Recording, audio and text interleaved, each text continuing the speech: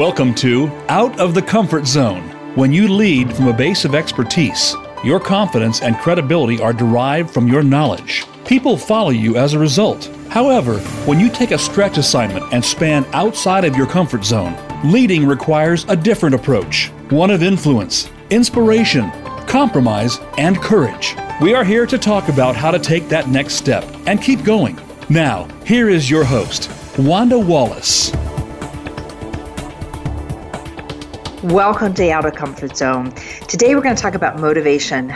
Everyone has been asking me, how do I both keep myself motivated and how do I keep my team motivated, especially when plans are not going exactly as we had all expected them to go.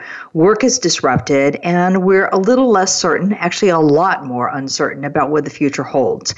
So I want to start today by first asking how well you understand what motivates you as a starting place. And then we're going to talk about motivating, inspiring, and bouncing back from setbacks. And my guest today is Kevin McCrudden. And Kevin is uniquely qualified, I think, to talk about this topic. He's an international author and speaker, and his book, Who Are You?, and along with 6 other audiobooks, is sold in over 30 countries around the world. He's one of the most visible motivational and leadership speakers today, and he applies his very practical experience as a corporate trainer and consultant to influence real change. Now, he has made an interesting addition to Maslow's hierarchy as well that we're going to talk a little bit that gives some sort of practical ways that have an impact on performance. Now, what is most interesting about Kevin is not only does he speak and talk, but he's actually created a national movement. It's called the National Motivation and Inspiration Day. It was created after the tragic events in the U.S. of 9/11, and it's been passed as an official day by U.S. Congress and by the New York State.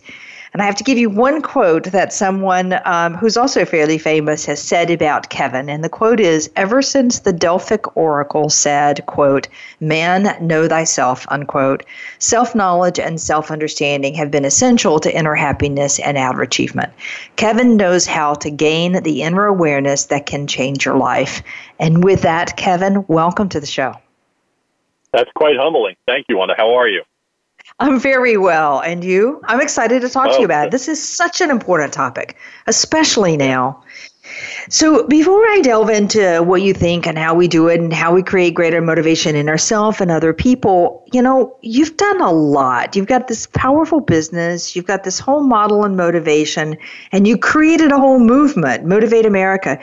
Why? Why is this topic so important to you? What got you started? Well, I think the amazing thing is, you know, to grow up as the son of immigrants, the youngest of 8 children. We were, and I hear you talk about motivation. You know, we were self-motivated. You know, out of 8 children, my family, 5 boys, all 5 of us were professional athletes. 4 of us played professional soccer, and 1 was a professional fighter. You know, when you grow up in that environment, it's a competitive environment, but it's also one that creates energy and creates motivation. So you have to be self-motivated.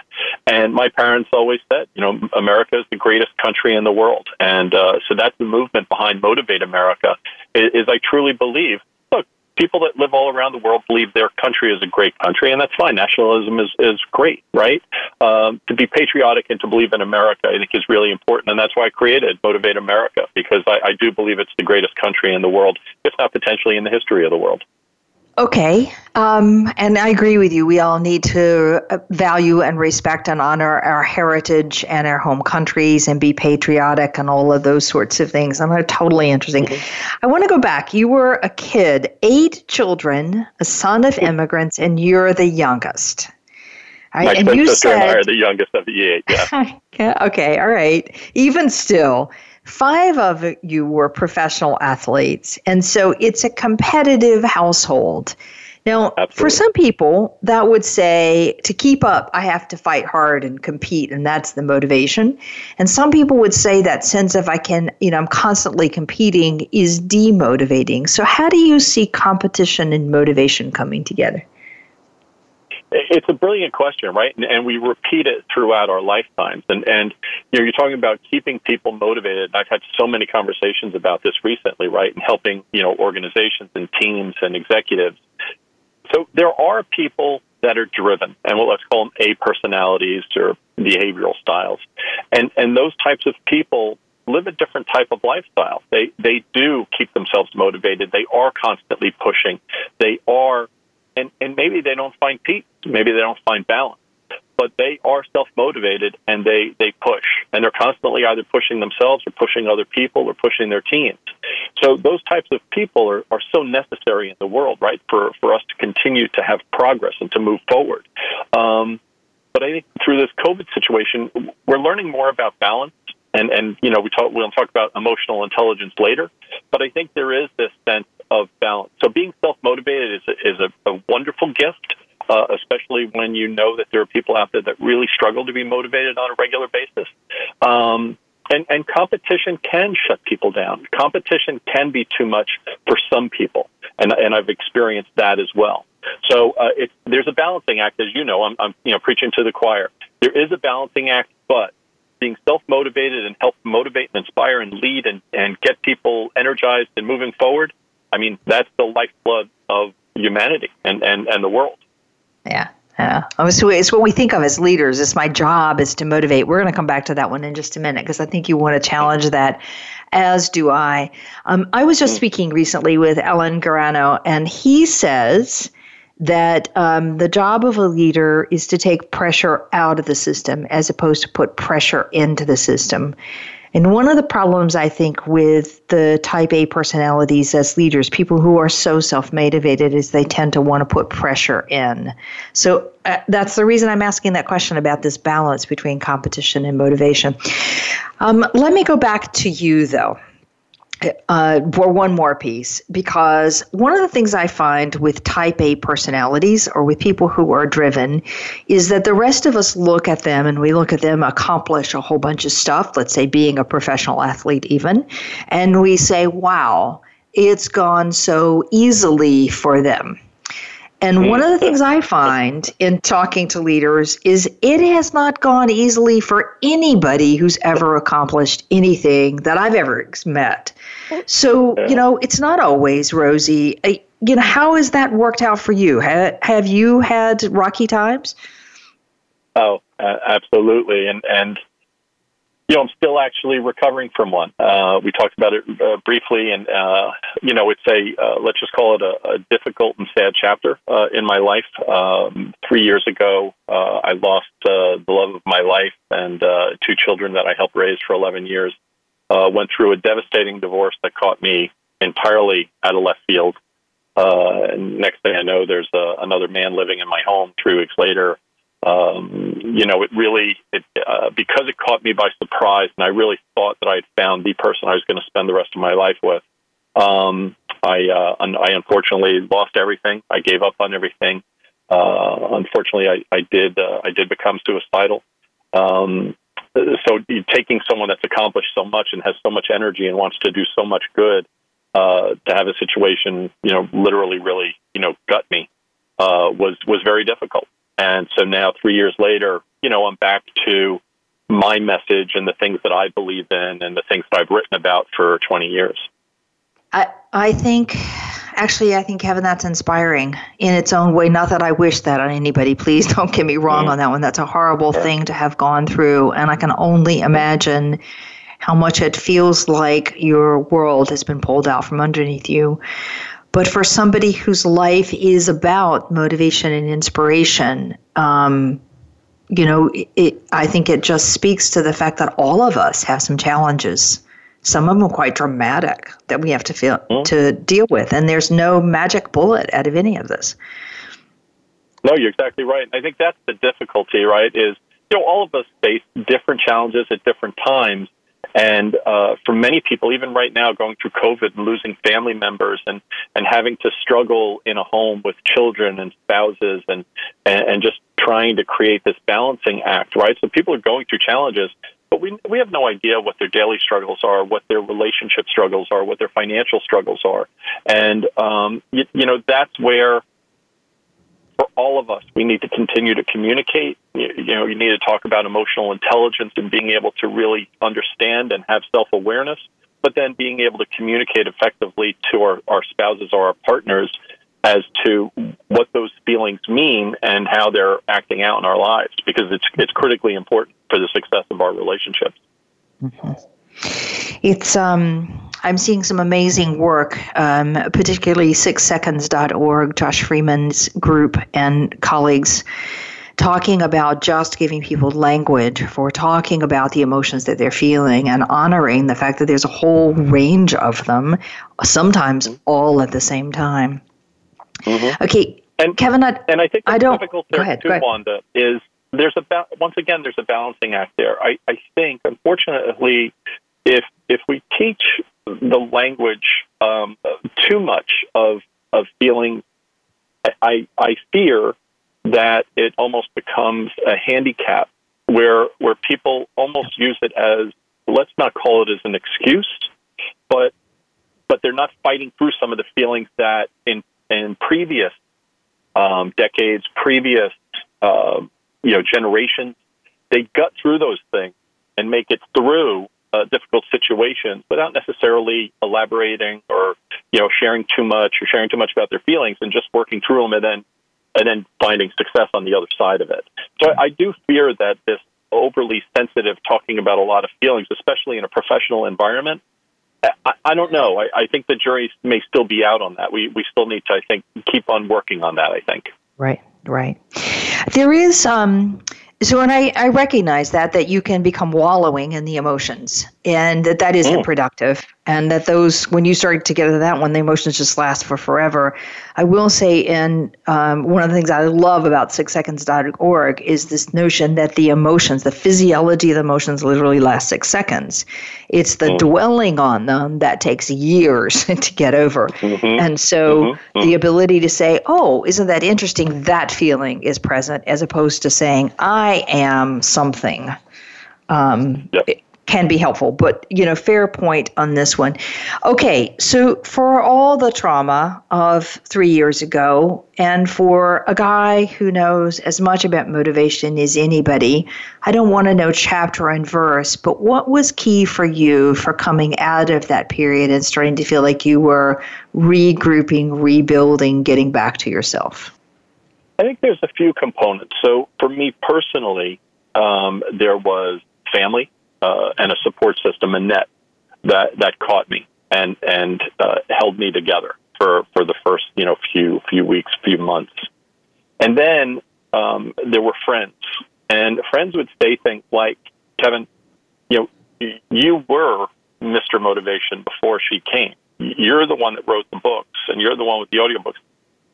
She doesn't define you. Mr. and Mrs. Motivation was an offshoot of you. Like, you created that. And they were trying to get me to get back to myself, get back to believing in myself. And because I'm an athlete and a physical person, part of that began with exercise. And I would literally, when you get that feeling of feeling sick and anxious, I would run for miles. So I'd run or I'd ride a bike, and I got very, very fit. So then I felt physically strong. So for me, when I feel physically strong, then it helped with my emotions. Then it helped me. It was kind of cathartic, and then some counseling. So then all those pieces got me back to, and it took a year and a half to get back to the point of me believing in myself and believing my message that I'd already been doing for 20 years. But that one huge event, as we know, for behavioral style studies, for Myers-Briggs, for DISC, if you have significant events or traumas in your life, it does even impact your literal behavioral style. So in that case, that's what ended up happening. Is it was a devastating event. It took me a year to kind of rebound, and then it took me another 2 years to get my business back in place and get back to writing and working on books and working on movies and speaking again, all that sort of stuff. Okay, great. Good for you. Congratulations. And I hope that's inspiration for any number of people. I know they're going through both similar experiences and other traumatic events where you're not sure how you're going to survive it. There is hope at the end of it. And again, relying on resources is just hugely important. So let's turn then leaving that story and talking about the secret to motivation. What is it that really is motivating? What works? What doesn't work? I think I've had this discussion, this debate many times, and people talk about people that are self-motivated and people that are really demotivated, people that just don't have that energy, don't have that fire, maybe have a sense of depression or maybe even just sort of malcontents that just don't have the energy to want to perform. And, it's very difficult. And it's with the creation of National Motivation and Inspiration Day, I truly differentiate between motivation and inspiration. And as leaders, it's really important for us to be able to, quote unquote, inspire.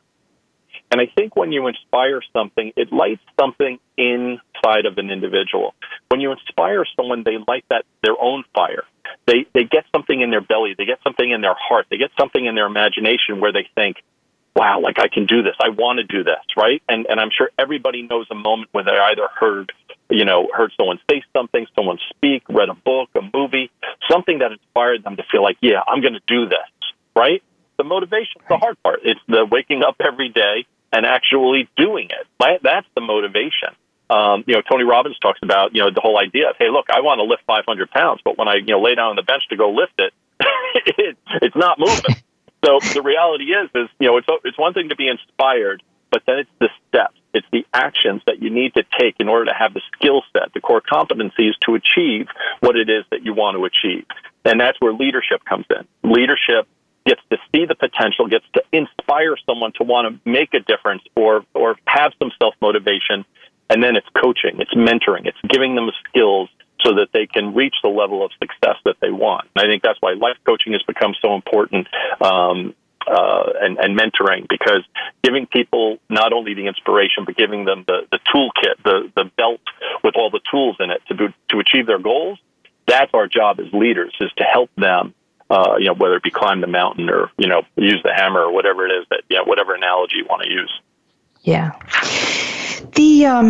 That's an interesting. I never really thought about the difference between motivation and inspiration. So that the inspiration is what leaders need to do, and that is light that spark. But the motivation is the internal drive to keep doing it every day. Granted, there are people helping me with that, but it's sort of me doing something about it. And it's not just running straight to that goal and making it happen, but doing the steps each day along the way that get me towards that goal. I like the distinction between those two. Now, tell me a little bit about inspiration. How do we inspire? Like, what is it that makes people inspired, or what drive? I don't know. Answer that any way you can think of how to answer it.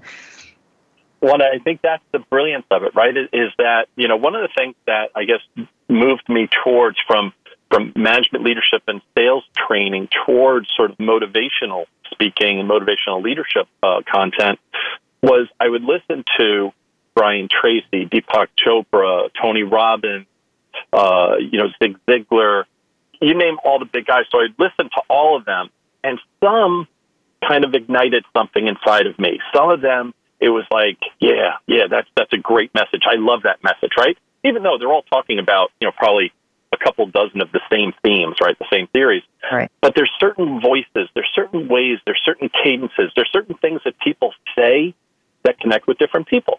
And you may hear my voice, Wanda, and think like, boy, oh boy, he's uplifting and he's inspiring. But someone else may hear my voice and be like, he's okay.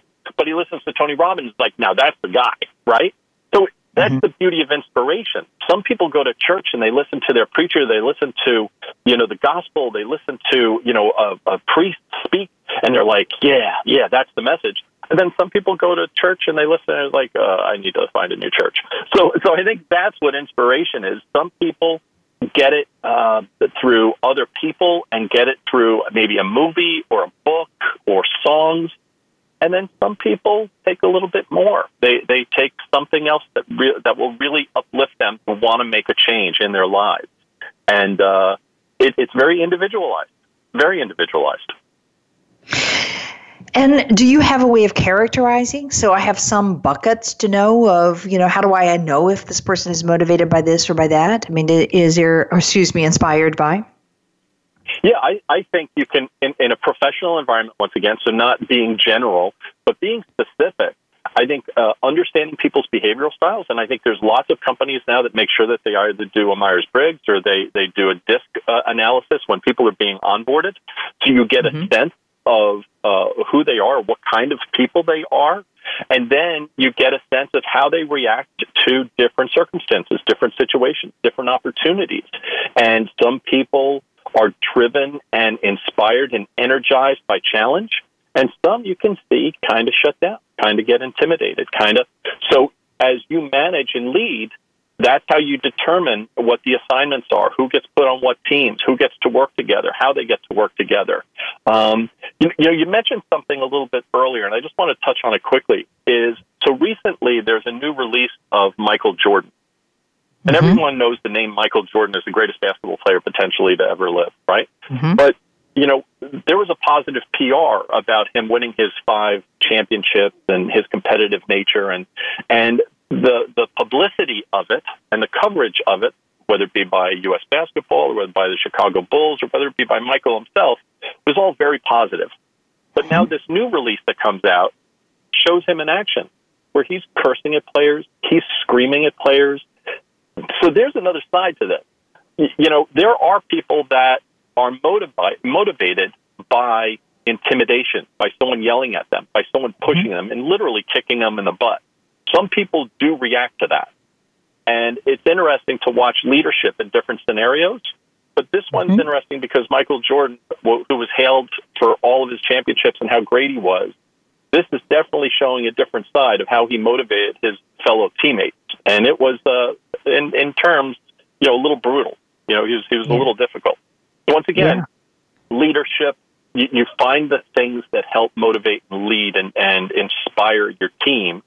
And then, I always differentiate between leadership and management, right? So Yeah, that's an interesting debate, and I'm going to avoid that one for the moment.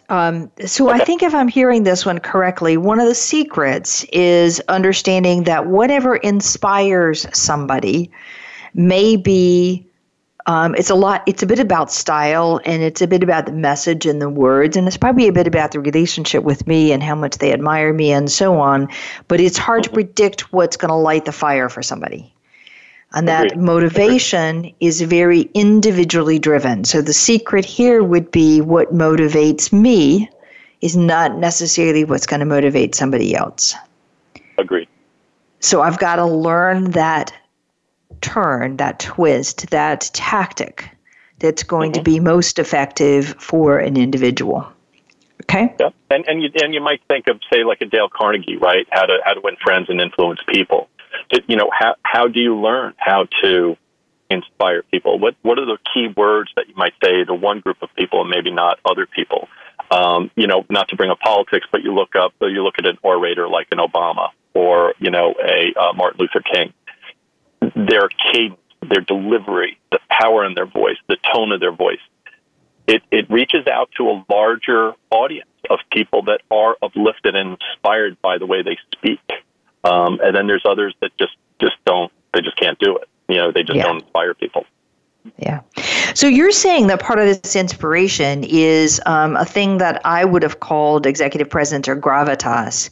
It's the tone of my voice. It's the way I hold my posture. It's the cadence with which I speak. It's the ways I use my voice, the modulations, the pace. It's a lot of those factors. And those might work for one audience and not work at the other audience. So it's not like there's a one-size-fits-all. It's a quite broad mix. Oh, absolutely. Absolutely. For me to try and learn or to sound like or try and sound like, Barack Obama or Martin Luther King, it would sound silly, right? So someone would see me and be like, what are you trying to do? So you have to find your own power, right? So the power that you have, you need to find that comfort. You need to be able to emanate this energy from you that has a certain positive, congruent message where people get it. Like they'll get your energy and they'll get your message because it's legitimate, right? It's organic. If you're trying to fake it, I think people figure it out pretty quick. Okay, I think you said something very important there, that you're trying to emanate this energy from you, which means I have to be pretty passionate about what it is I'm saying. I have to believe what I'm saying. And I have to have some absolutely. energy and some excitement or some drive or something so that I can then find my own voice, my own cadence, my own pace, my own way to convey that energy, I think. Is that reasonable summary? Absolutely. Yeah, Okay. spot on. Yep. Okay, all right. So talk for a minute about motivating a team. So we've already identified that there's this inspiration, lighting a fire in somebody else, and then there's the motivation that helps them acquire the skills to actually achieve that goal day in and day out, and that's a lot more of coaching, understand what's going to work for that individual. We also recognize that it's very individually tailored, so tactics that don't work for one person don't necessarily work for another, so I got to have a good sense of people's individual styles. Now, when I take that to a team, particularly a team that is not right in front of me, meaning I can't see them day in and day out, what's your advice then?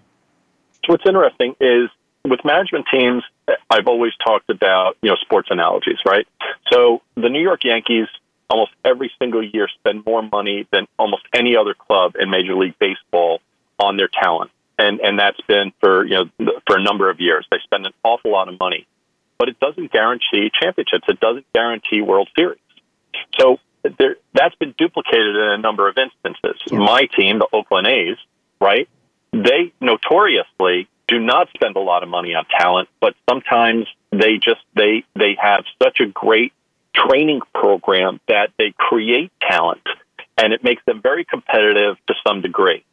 So if we take that sports analogy and we think about draft picks, like in the NFL, like they're following kids that are 13, 14 years old, kids that are in college, so they're watching them very carefully to see how they grow, how they change, what skill sets they have. As true professionals, look, we get a resume or we do an interview, and we're assuming that gives us enough information to determine whether we're hiring someone. So we truly don't know who it is that we're hiring, but we hope that they fit into the role.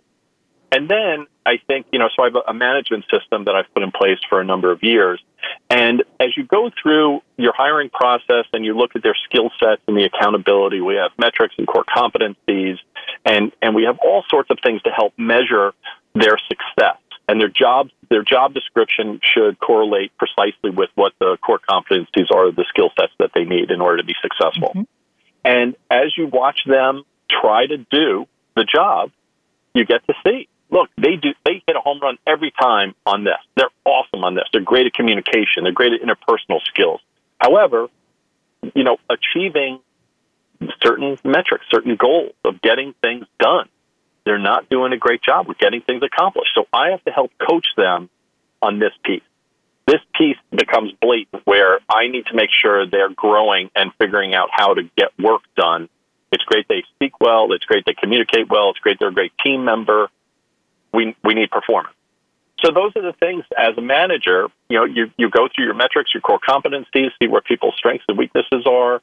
And then, and I have a great friend that taught me this great language of they're not weaknesses, they are underdeveloped strengths. because maybe it's something that they never paid attention to or never really worked at, right? So that's the balance of a manager, right? Is understanding the workflow and the product that our people are creating, and then the distance learning piece, or the distance piece of them working at home. Look, I think anyone that now tells you that they've made the conversion from working in an office to working at home, they may be working more at home now than they ever did in the office.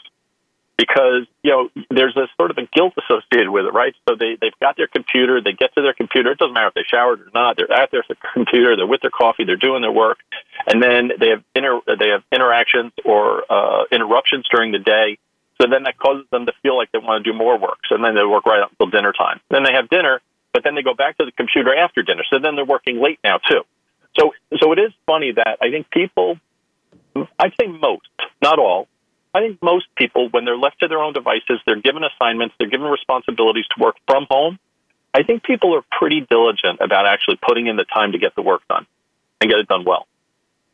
Well, and this would all come back to saying, what is it that people are missing a skill set on? Not just looking at the goal, but, and saying we're not hitting that goal, but saying what's the skill set that's missing here that individual needs to shore up or strengthen in order to be more effective at hitting that goal in a kind of balanced and appropriate way. And I like that angle as an understanding of what it is that's going to take to motivate, as opposed to I have people who are demotivated. Let me find a way to fix that one. Okay, Kevin, yeah, perfect time to... I think encouraging people at things that they're good at. So I think, there's a philosophy out there about catching people that are doing the right things. Catch them and catch them when they're being successful and encourage the positive. There are managers or leaders out there that are a little brutal about being hard on people, catching them making mistakes or not doing things right. You know what? There's your balancing act with emotional intelligence, with good management leadership skills. Rather than beating people up for failing or beating up people for not doing well, maybe there's coaching and mentoring as opposed to being really hard on people. So I think that's a great transition that's been occurring in our work environments. I think we can spend the next 5 hours talking about how to do coaching and mentoring more effectively, a skill set we're going to have to learn if we're going to survive in the coming years. All right, Kevin, perfect place for a break. So with me today is Kevin McCrudden. Kevin's book that we've been talking about is Who Are You? And Kevin is the one who's been responsible for creating in the U.S. the National Motivation and Inspiration Day. And we'll be right back. We'll keep talking about how it is that you can do more to keep motivating people and talk about Kevin's model of motivation. We'll be right back.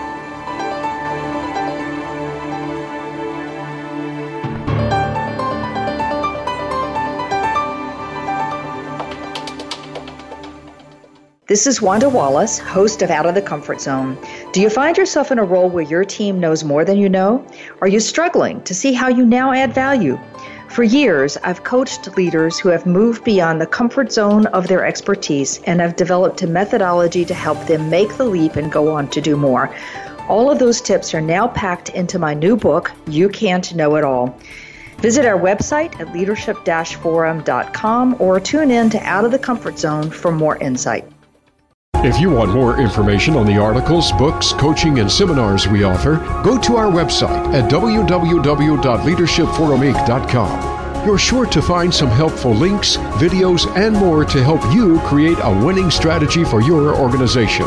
Leadership Forum, Inc., helping organizations get it and keep it. When it comes to business, you'll find the experts here. Voice America Business Network.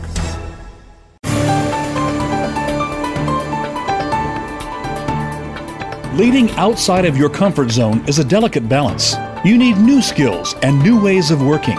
To reach the program today, send an email to wanda.wallace@leadershipforuminc.com. That's wanda.wallace@leadershipforuminc.com. Now, back to Out of the Comfort Zone. Welcome back.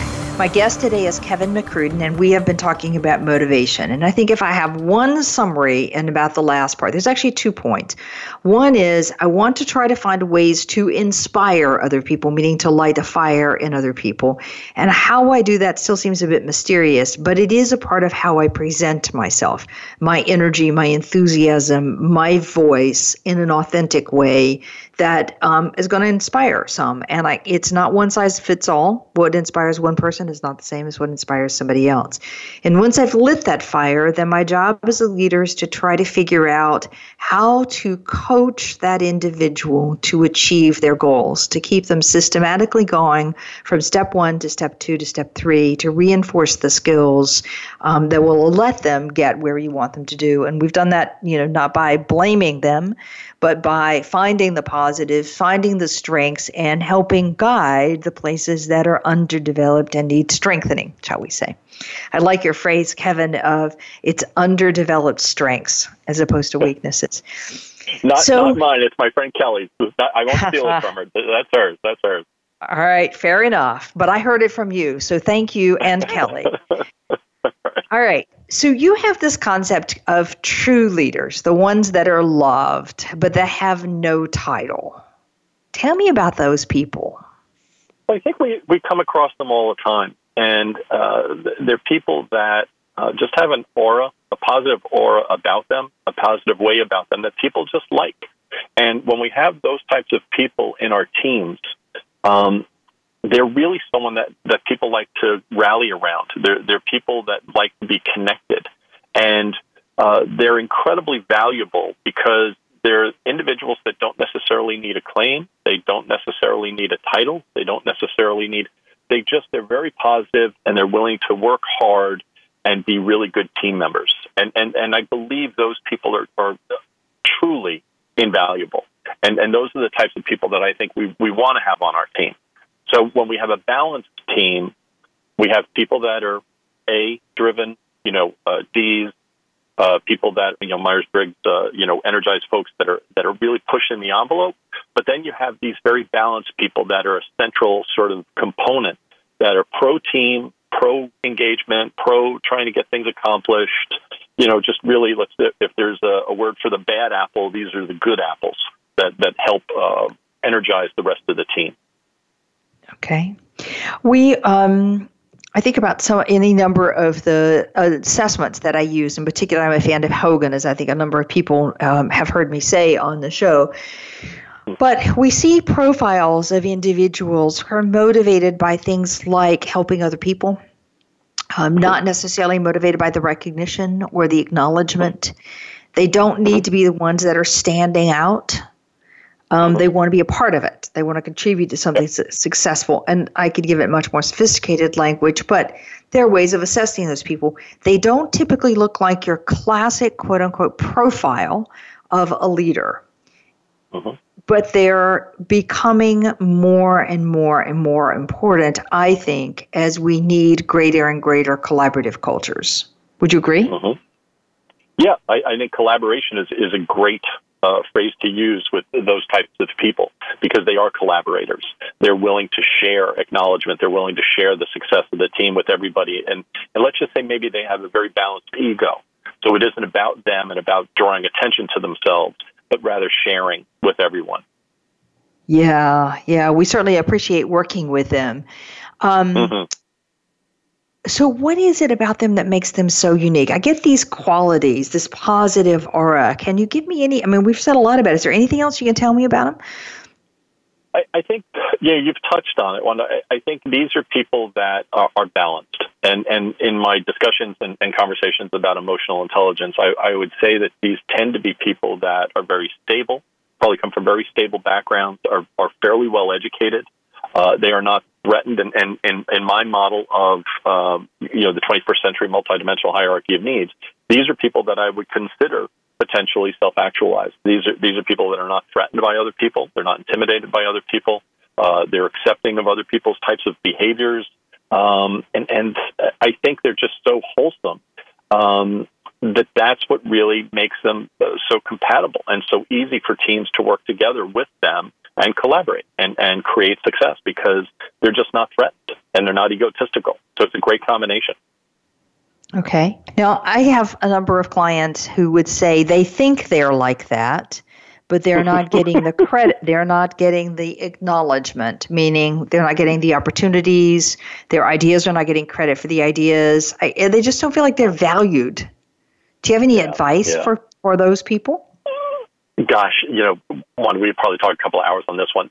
Look, I think that's the great challenge in corporate environment. If you want to go up the corporate ladder, which once again, many of these folks aren't really interested. Like they don't need to climb the corporate ladder. They're content with managing a team or they're content with their role. And they do assume, the ones I've worked with, they do assume that their quality of work will eventually elevate them to wherever they want to go. But they have a philosophy of like, it'll take care of itself. But as we all know, in corporate environments, there are people that are very proactive in promoting themselves, very proactive in borrowing other people's material so that they look good. People that feel underappreciated, at some point you will lose that institutional knowledge because they will go somewhere else. And I think that's the fear for us as leaders, is when you take someone who's really good like that and they feel underappreciated and they're not being acknowledged for their contributions, at some point you will lose them, and it will have a great impact on your team. I think that when you talk about, these are often people, some of my clients would describe them as culture carriers.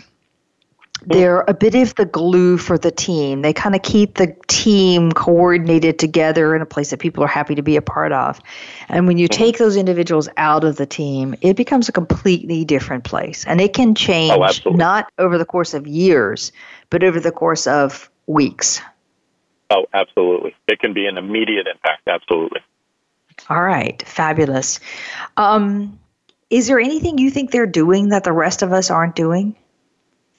Yeah, I think, as educators, right, for both of us, we have passion about this, and probably most of your audience probably has a passion about educating and helping people be successful. And this is why I'm so engrossed or enthralled with the idea of emotional intelligence and personal growth, is creating folks that are emotionally stable and well-educated, sophisticated, nuanced. I think the more we can elevate people so that they find a balance with themselves, they become more comfortable with everyone else. And I think when we remove ego, when we remove I, and me, that's these people. That's the kind of environment where people just enjoy being together. But once again, as long as people are producing, it's great if everyone's in a work environment and everyone's happy. But if you're not producing, the CEO's got to make a decision. It's like, hey, I'm glad you're all having a good time, and it's Friday happy hour, but guess what?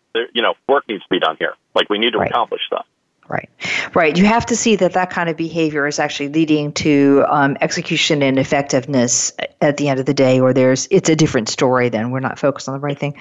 As I talk to people who are a specialist in collaboration or conflict or negotiating with the enemy or hostage taking, or pick any number of folks that I've interviewed over the last 5 years on this show, they often talk about the need to suspend your own agenda, to really tune in to hear what somebody else is saying, to be open to a completely different perspective.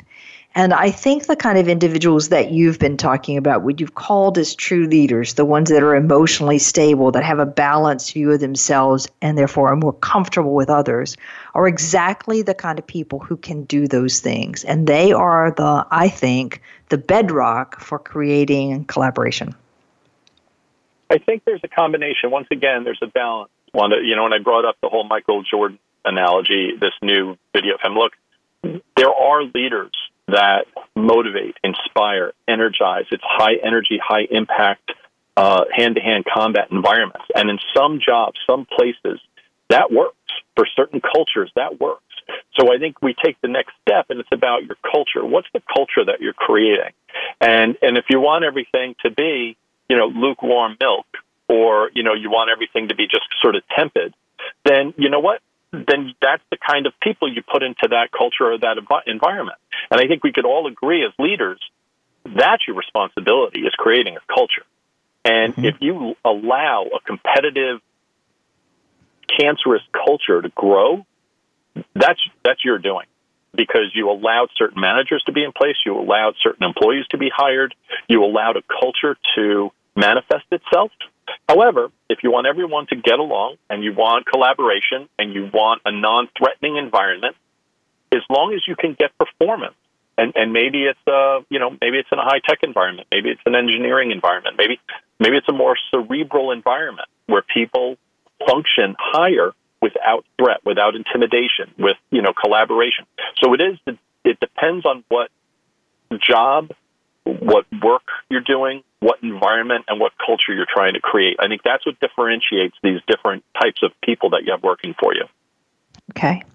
This is an interesting, so fair enough to keep reminding me at every single point, Kevin, that is about balance. It's something that I totally believe, that one side or the other is not always right. It's the yin and the yang of the two that make a difference. Love it. When I think one of the critical things of a successful culture, and I'd like your reaction to this one, is we're not afraid of having a difficult conversation. So I would never, because that gives that balance. Like, can I say the really hard messages? Can we have the head-to-head fight if we need to have a head-to-head fight? for the better end at the end of the result? Or do we have to all be so nice to get along that we can't say what we really mean? So what's your reaction to that one? Listen, I think all of us have been introduced to the millennials and these new young folks that are coming into our work environments that do kind of feel like they can say anything. And for the multi-generational work environment, I think some of the older, more seasoned staff, I think, are put off by it, or kind of like shocked that people say some of the things they say now, right? So yeah. I think there's a balance. Once again, I think part of our coaching, and I've always found it peculiar in some of our new work cultures, that we give so much credit and so much responsibility to these young people. They've come out of school and they have so much promise, but we're allowing them really to change the culture of our workforces. And I think there's still coaching to be done there. And it becomes, look, you can feel a certain way, but you know what? You need to have a filter. And when we're having group meetings, or if we're having a conference, or if we're having a conference call or a webinar, you know what? Modulate what it is that you say. Use a little bit of a filter before you just say whatever you feel like saying. And if it's something critically important or it's uncomfortable, then you know what? Then talk to your manager first, or talk to your leader, or go up the hierarchy. And I think to some degree they have some difficulties with hierarchy. They just, they kind of feel like they can kind of say what they want because their parents have always kind of encouraged them to say what they want. So this is where earlier I was talking about this feeling thing.